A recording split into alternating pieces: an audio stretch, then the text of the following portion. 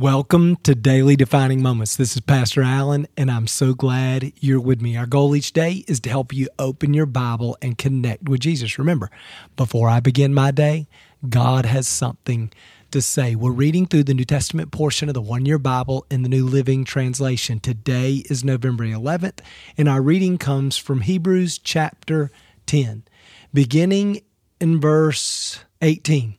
It says, "When sins have been forgiven, there's no need to offer any more sacrifices. And so, dear brothers and sisters, we can boldly enter heaven's most holy place because of the blood of Jesus. By his death, Jesus opened a new and life-giving way through the curtain into the most holy place. And since we have a great high priest who rules over God's house, let us go right into the presence of God with sincere hearts, fully trusting him. For our guilty consciences have been sprinkled with Christ's blood to make us clean, and our bodies have been washed with pure water." I love that. We have access to the presence of God because of what Christ has done. Now, here's something that's so important about it, that so many people believe I've got to get my act together, I've got to clean myself up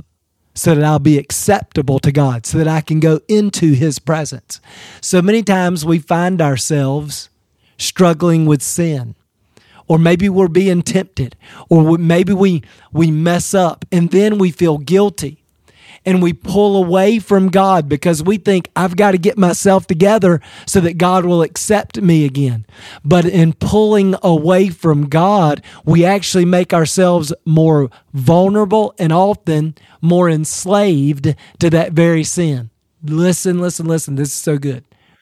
What Jesus has done for us on the cross, because we're washed in the blood of Jesus. Listen, we don't clean ourselves up in order to come close to Jesus. We come close to Jesus so that he can clean us up. So that means when I'm tempted, I don't run away, overcome my temptation so that I can be acceptable to God. When I'm tempted, I run to God. Because of what Jesus has already done, I have access. And in his presence, my needs are met, which makes me less vulnerable to whatever I'm tempted to use for comfort and to medicate my pain and to deal with the issues of my heart. So because of what Christ has done and the access that gives me, I'm running into Jesus every day and in his presence. You remember? He's convincing me of his love. He's teaching me his truth. He's building my character. He's releasing vision. He's transforming my life. But if I'm not careful, the devil will convince me I've got to get it all together so that I can receive all of that. But what Jesus did on the cross made all that available. And as I come to him, then he begins working that way in my heart. He helps me get it all together. Listen, you can't do it without Jesus. You can't do it without Jesus. Sin is independence. The Christian life is humble dependence. And the blood of Jesus, what Christ has done, gives us access to the Father and transforms our lives. So listen, no matter where you are right now, you don't have to do anything except open your heart and receive God's grace because of what Jesus has done and run into his presence. And in his presence, he'll heal your heart, establish your identity, build your character, and give you vision for your life. So important. Verse 23, "Let's hold tightly without wavering to the hope we affirm, for God can be trusted to keep his promise. Let us think of ways to motivate one another to acts of love and good works. Let us not neglect our meeting together as some people do, but encourage each other, especially now that the day of his return is drawing near." Listen, you can't do this alone. One of the reasons the body of Christ is so important is because the devil is trying to pick us off. I love how Peter says the enemy roams around like a roaring lion seeking whom he can devour. And what a lion looks for is a member of the pack that's gotten separated, isolated, off by himself. and that's who he's going to pick off. And what the author of Hebrews here is saying is we got to stay together. We got to keep getting together so we can encourage each other, strengthen each other to keep moving in to Jesus. Because in my isolation, the devil shames me, guilts me, just tempts me, does all of these things to try to move me away from God. But in a community, the community is constantly working to move me towards Jesus. This is why the church is so important.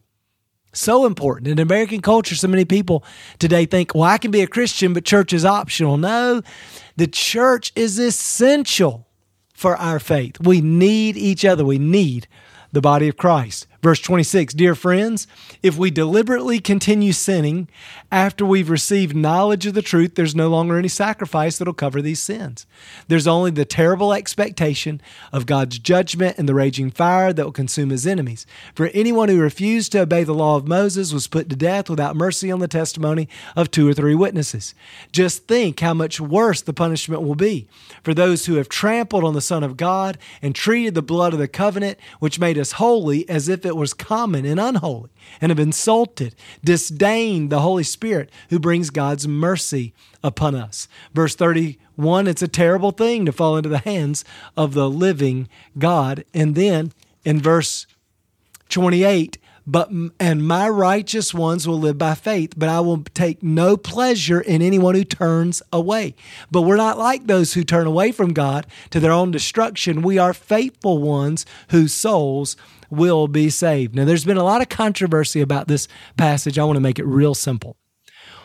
Some have argued that this means when we come to Christ, if we sin, then we're going to lose our salvation. I think what this passage is describing is independence. So if we hear the gospel, but continue to live in independence, then the work of Christ does not apply to us, because the Christian life is turning away from our independence and choosing a life of humble dependence on God. And so when we're living in dependence, trusting in Him, then there's no fear of judgment, because we have rejected, renounced, repented of independence. Let me pray for you. Father, I thank you so much for this truth today. I pray for every person listening. God, I pray that we would all know we don't have to clean ourselves up to draw near. No, we draw near and you clean us up. So I pray for every person that you'd increase their capacity to draw near to you every day and to live in your presence. And God, that you would transform our hearts and lives. God, I pray for every person. They need a church family. God, that we would be able to strengthen each other, encourage each other, push each other towards Jesus. I know I need help that way.